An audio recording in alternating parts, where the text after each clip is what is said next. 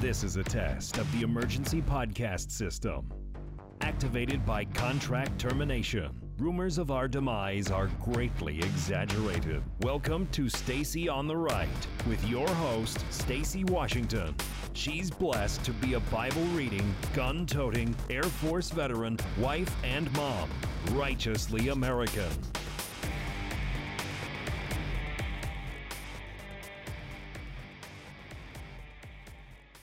Okay, welcome to Stacy on the Right. It's time for another interview. This time we have the host of Unpopular Opinion. It's Benji Irby, who's my friend, and I believe he's going to be rapidly elevated to little brother status with me. I have one little brother who's not my actual biological little brother. Y'all know Demetrius Minor. Benji may be joining the family. We'll see. We'll see. Oh, we love that. I love that. That's my thing. Yeah, that's because I don't have any brothers. I only have a sister. So. Oh wow. Yeah. I have all sisters. All sisters. Well, you may not need another sister, but I need another brother, so it's about me. Yes, awesome. Okay, so Ebony, she won't let me go. She won't let me do anything today. So yes, my baby's here for the interview. She's also a Black American. Well, I'm a racist. At least that's what they tell me. So we have a white dog. Oh wow. That's what we're working with. So okay, Benji. First off, I want to just quickly ask you, do you want to talk about impeachment or the impeachment hearings and inquiry that's going on right now, or what? I haven't watched any of this garbage, so I mean, sure, why not?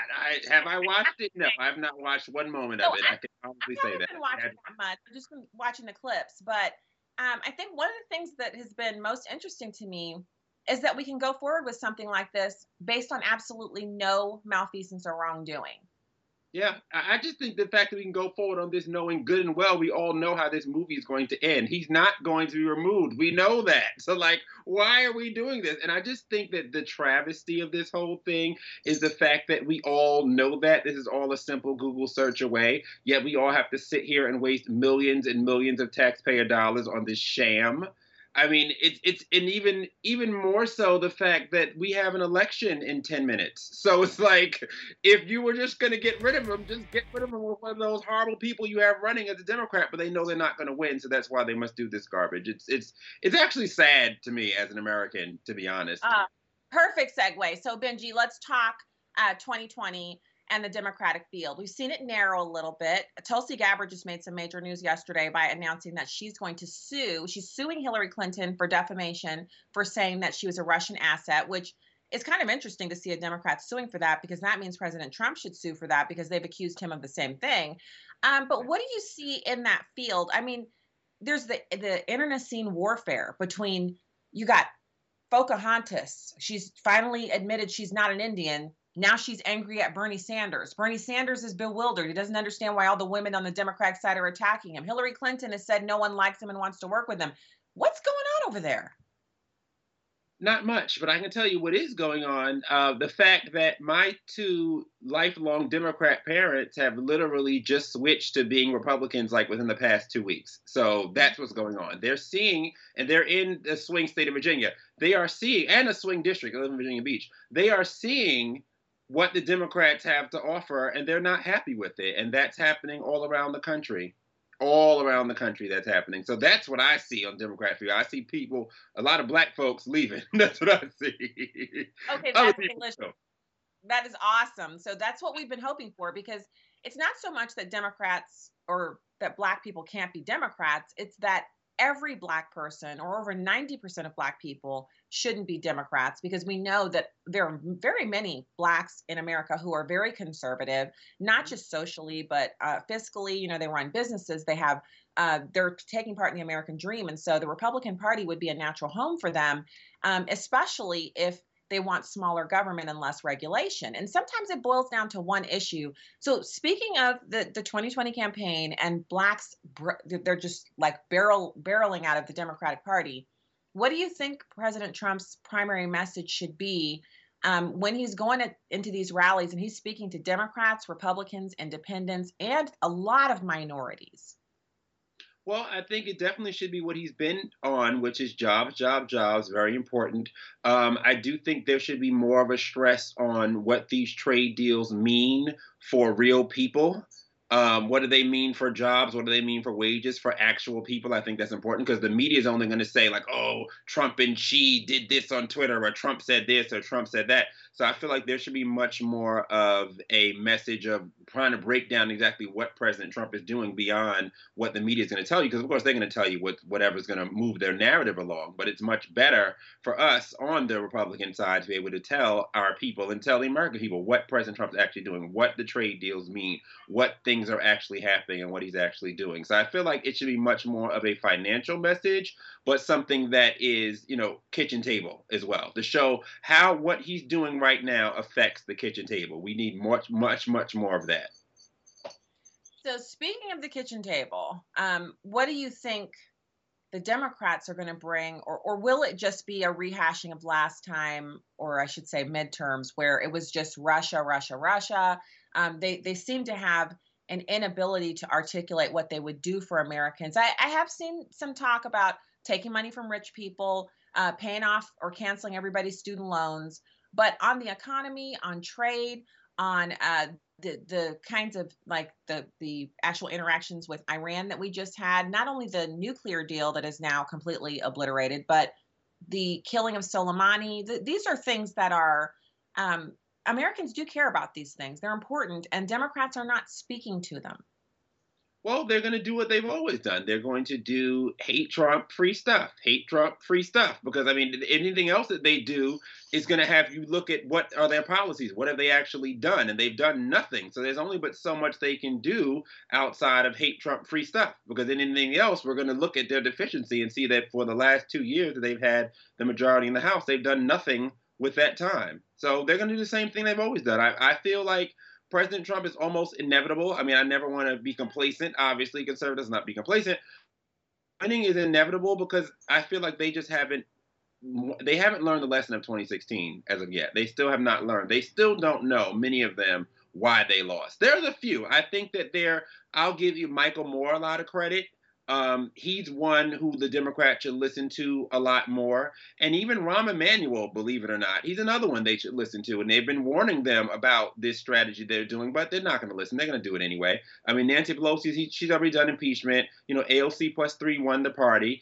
And it is what it is. This is a dumpster fire. I just think that right now, the real story is just trying to keep their people together through what's about to happen, because I feel like they're going to be demolished in this next election. I really honestly feel that way. Okay, now I'm hoping for that. You know me. I want to see President Trump not just lock down the electoral college. I want to see him ram through on that popular vote and end this discussion, this idea that somehow he's illegitimate because of the popular vote, which we all know illegal aliens voted, but nobody will admit it.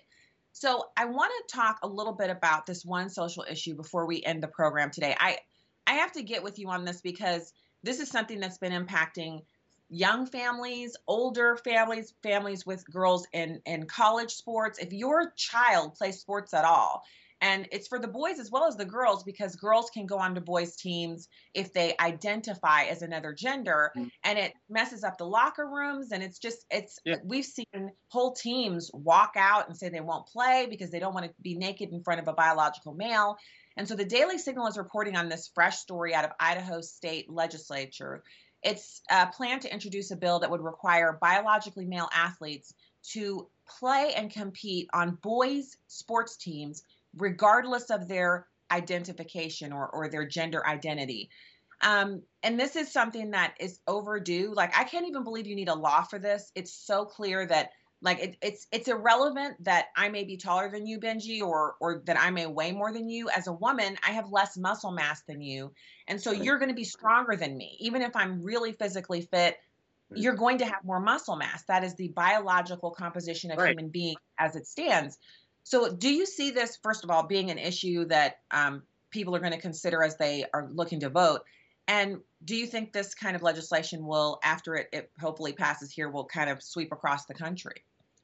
I think it will. And what's funny about this whole, LGBT thing, that's just really crazy is that at first, before the LGBT thing became, the signature thing of the Democrats, it was all about women and women's empowerment. This will be the party of women. And what I don't understand is how you can allow women's sports to, after women have fought so hard to have, parity in sports. In a lot of ways, there's still not parity in sports, WNBA versus NBA. So for women to fight so hard to get in the sports that they're in, and yet you have these biological men coming and taking thunder from them. I just don't understand. I mean, it's almost like that movie back in the day, Joanna Man. It's like we're doing Joanna Man now. Like you have all these guys who couldn't make it as as male athletes coming on the female teams and doing better than the women. I mean, there's that big case that happened in Connecticut with the two transgender women who were on the running team. They were on the track team, and they were like 49 and 50 on the guys team, but then they're like number 1 and 2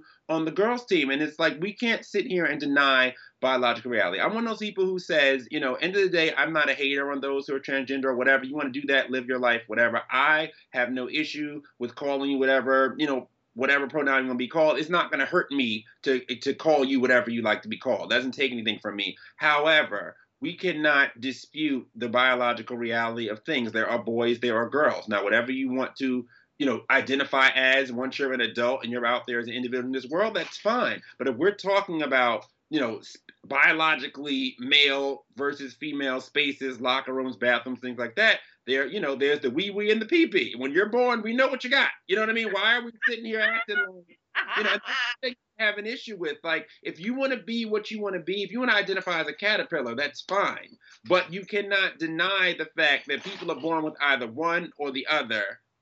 For the most part. I mean, there's a few things, hermaphroditism and things like that. But for the most part, it's one or the other. And we just can't deny that. And I think that it's wrong to take that away from women, as hard as women have fought to be in sport, to take that away from them.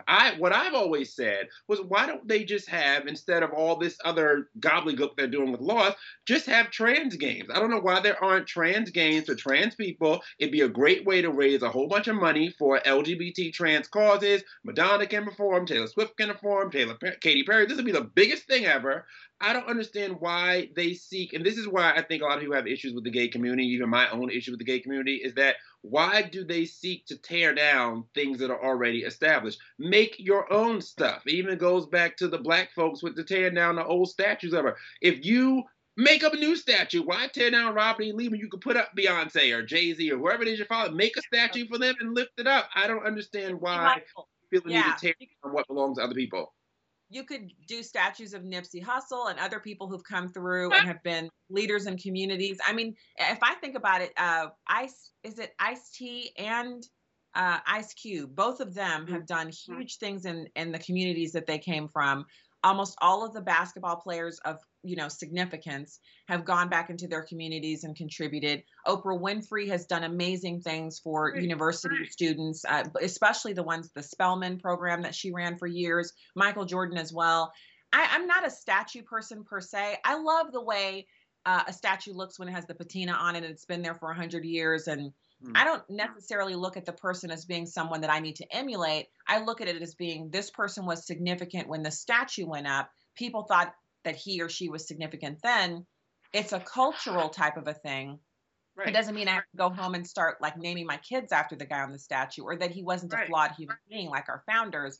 But you make a really excellent point when it comes to the trans games and the fact that the LGBT movement has consistently, they steal and scrape and lift all of their messaging, their ideas came straight out of our civil rights movement as Black people.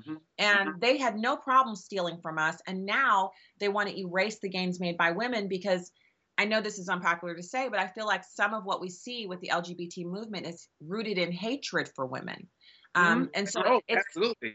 Yeah. So I find it disturbing, but I'm hoping that it's not just Idaho, right?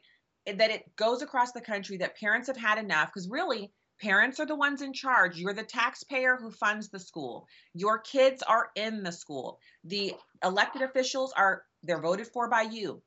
If you don't like what they're doing with your daughter and her sports team, elect a new school board, demand that the superintendent be fired, remove your taxpayer dollars by leaving the district. There are things that can be done. And I'm just glad to see somebody at the state level trying to move this thing. Benji, We always have fun when we're together. We just spent like an hour talking in the car like a week ago. So it's good to see your face and your Black conservative pet. I'm here for it. Yeah, she's a Republican. Let's talk again soon. Maybe I'll let Bentley get on camera. He's beautiful, but he's not well behaved. He likes to bark and get all out of himself when he hears any little noise. If he sees a squirrel while we're talking, he'll be barking like crazy. Benji Irby, you are the host of Unpopular Opinion here on LifeZette.TV and a major mover and shaker on social media. Thank you for joining us today. Thank you for having me. We'll talk again soon. We will. All right, that's the show for today. I love talking to my friends and media personalities, and especially the new faces like Benji and the old guard, which Curtis is so young, but he's a member of the old guard over at Newsbusters. So it's been a pleasure to be with you today. I'm Stacey on the Right. StaceyOnTheRight.com is our website. Also, check us out at LifeZette.com. We'll be with you again shortly.